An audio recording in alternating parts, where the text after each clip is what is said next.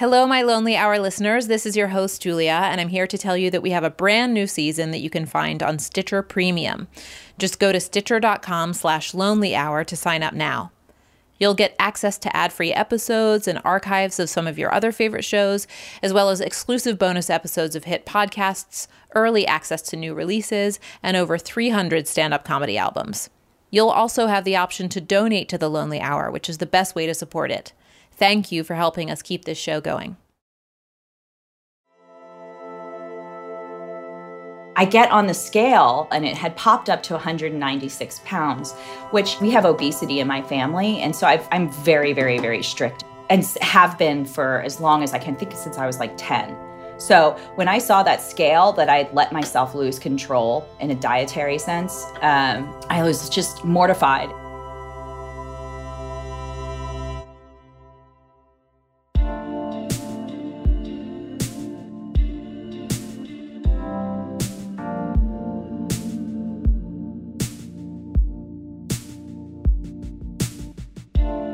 Welcome to The Lonely Hour. This is your host, Julia. We can sleepwalk through life, can't we? Then something wakes us up. We look in the mirror, or a friend speaks the truth, or in Brooke Russell's case, she stepped on the scale. She couldn't believe what she saw. She was a stranger to herself.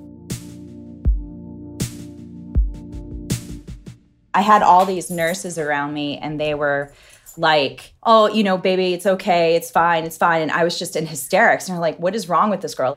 And they were like, oh, we'll put you on the cancer patient scale because it's much more accurate. I'm like, no, it's fine. Like, just let's put this down. I need to address this number. That shows that I've just been in denial and been eating and eating and eating. It was a real smack across the face. And I just remember that meeting with the doctor, and the doctor was concerned about me.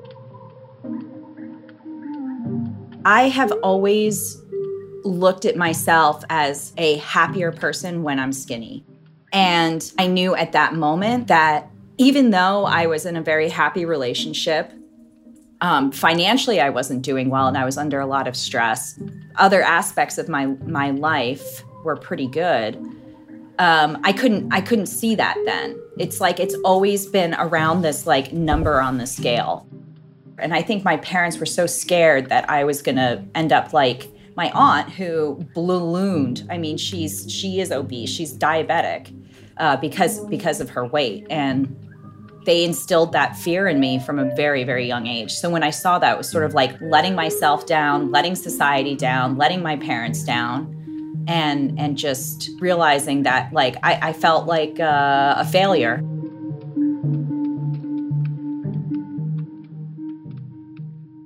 Just so that people know, like I'll be 12 years sober. I was a drug addict and an alcoholic. I can remember when I was using heavily, when I was 19, I got down to 120 pounds. I was super stoked, right? I was like, I am skinny, I am hot, I was super cute. I was a misery on the interior. Like if you cut me open, it was nothing but darkness. I mean, I was such a misery. I was a misery to be around, but I was stoked and I was skinny and I was happy and I felt like I could take over the world. I was 120 pounds. Now I'm 5'8". I have big bones. I looked emaciated. I really did. I was kind of a garbage head. So I was using a lot of Coke. I was using a lot of methamphetamines because there wasn't any Coke in Baltimore really at the time. So we were using, and there was a huge influx of San Francisco glass coming in. So we were snorting a lot of methamphetamines and ketamine. It wasn't like hard for me to get my hands on things. And then once that went away, I really hit the drinking. And then I was able to maintain my weight pretty evenly. I did put on weight from drinking. And then when I stopped drinking in 2005, and I was doing other things too, but my primary thing was drinking.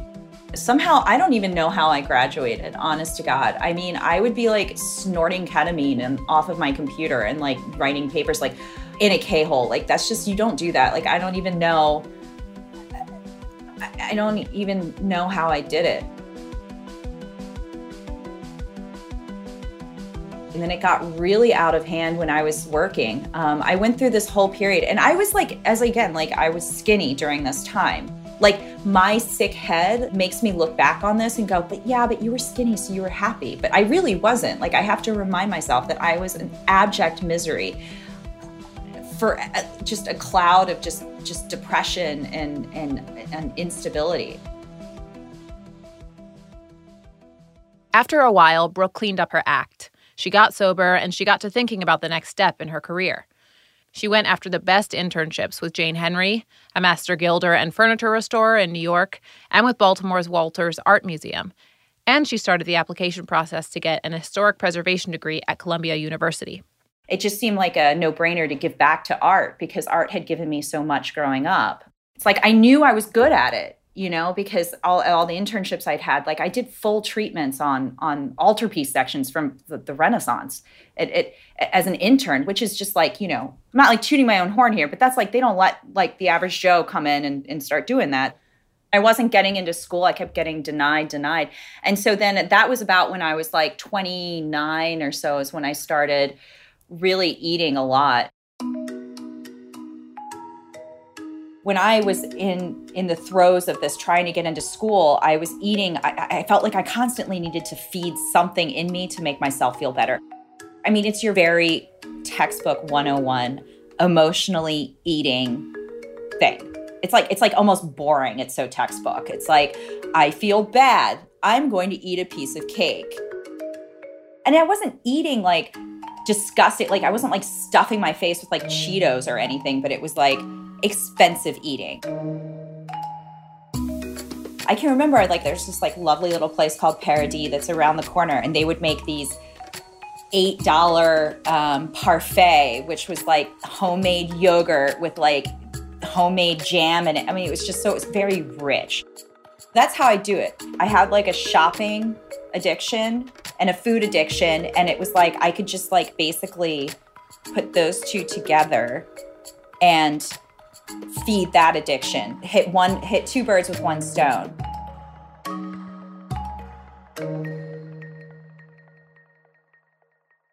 Eventually, she did get in, but the eating continued. It had become her way to deal with stress, and the demanding master's program was definitely going to lay on the pressure. So I'm going through this like insane program, and I was very active in downtown AA. Downtown AA is fabulous. I mean, I can't say enough good things about it. Downtown AA is like, I mean, not everybody, but for the most part, people are pretty hot. They're like really good looking people because it's downtown New York City. I mean, I'm obviously painting with a super broad brush, right? But you know, like there's popularity games, there's echelons. I was like chairing one of the most popular meetings, and like I was really, really active. And I had this like core group of like cute girlfriend, and I'm not good with girls. P.S. Like I'm always like not. I have no girlfriends. I have like probably like five girlfriends, and I just am not good with them. With other females. So for me, I was like, oh, this is what success feels like. But I was still comparing myself, even though I was like thin, I was still comparing myself to other people, of course, because they're like, I mean, I had this one friend who's like literally the hottest girl you've ever seen in your life. Like she's just such a 10. Like sometimes I hover around a 6 and a 7, but like if you add my personality in, I could be like an 8. My other tight friend was this like gorgeous like Australian model, literally like she was like ethereal. She had like this long flowing platinum blonde hair, and she was just God, like people would stop and stare on the street. That was my group of friends, right? So I was just like, oh, put a knife in my neck. Like there's just no winning there. And then what happened was like, you know, I get into school, and then I do this like ginormous weight gain. It's like, how can I go hang out with those people? Are you fucking kidding me? Like, you know, my thighs are going to be like, walking into the room. You know what I mean? Like, I just, you know, I couldn't, there was no way that I could go back. Maybe I think that other people will think when I'm same way that I think when I see someone who's gone through a drastic weight gain, I'll go, holy shit, they've gained weight. Because I'm an ugly person like that. I'll do that. That's one of my character defects. What happened to them? God, they really let themselves go. So maybe other people would do that to me. So then what happened was when I went and had that weight gain, I was like, I stopped going to AA. I stopped going to AA for like 2 years. I didn't go. So it was really bad for my sobriety. And of course, like The thing about AA, it's not just about like not drinking. It's also like, so when you go to an AA meeting and you're around other alcoholics, it's like this thing where your brain just like resets. And I wasn't resetting my brain, and I was going through all this shit with, weight gain, and I was dealing with other people in my class.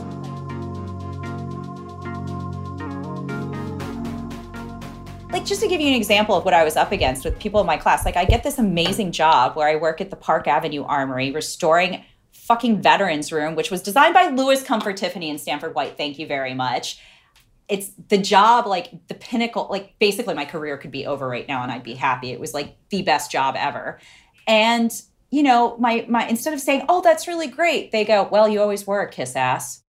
Yeah, it's like, that's what I'm up against, It's like, there's just no grace. So this cycle went on. I stopped having sex with my boyfriend. I did not go outside. I did not do anything. I slept, ate, and drank historic preservation and conservation that's basically what I did. I have this job afterwards, a few months afterwards, and the shit's hitting the fan again. And I get on the scale and I'm at 196 pounds.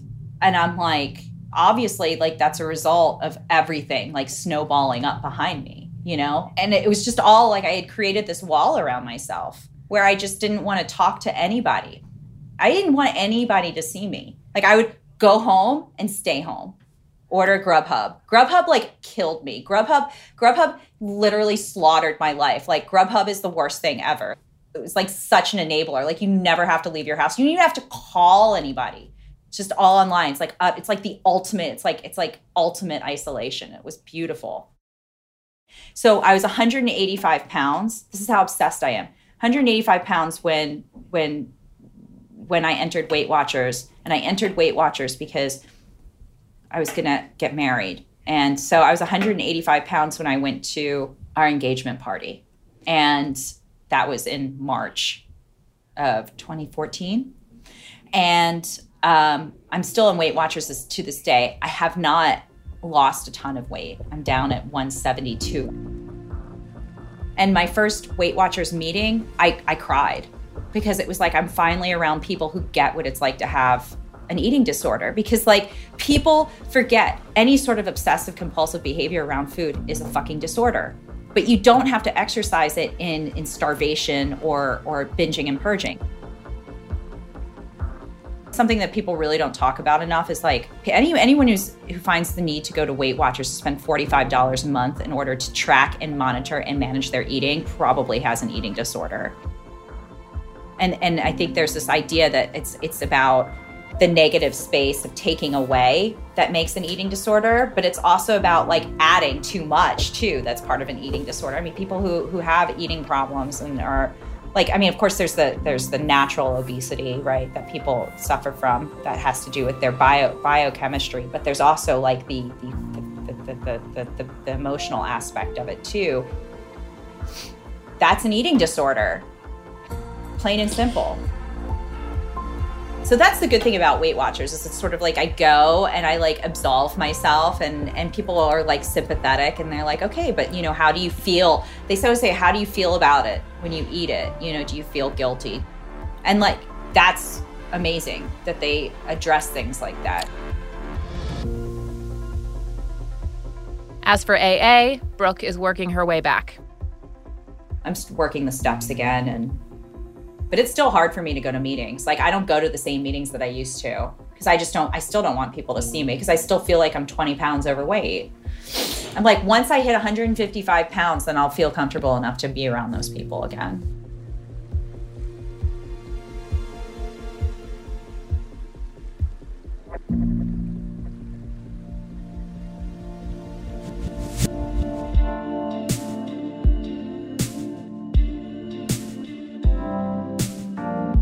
We wish good luck to Brooke on her journey. Do you have questions for her? Questions about this episode?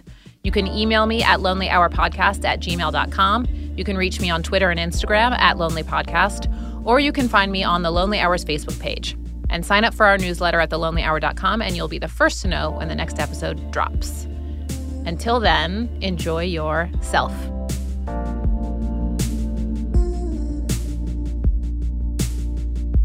This episode was produced at The Listening Booth with executive producer Terrence Mickey, producer Chris McLeod, and me, assistant producer Carrie Ann Thomas.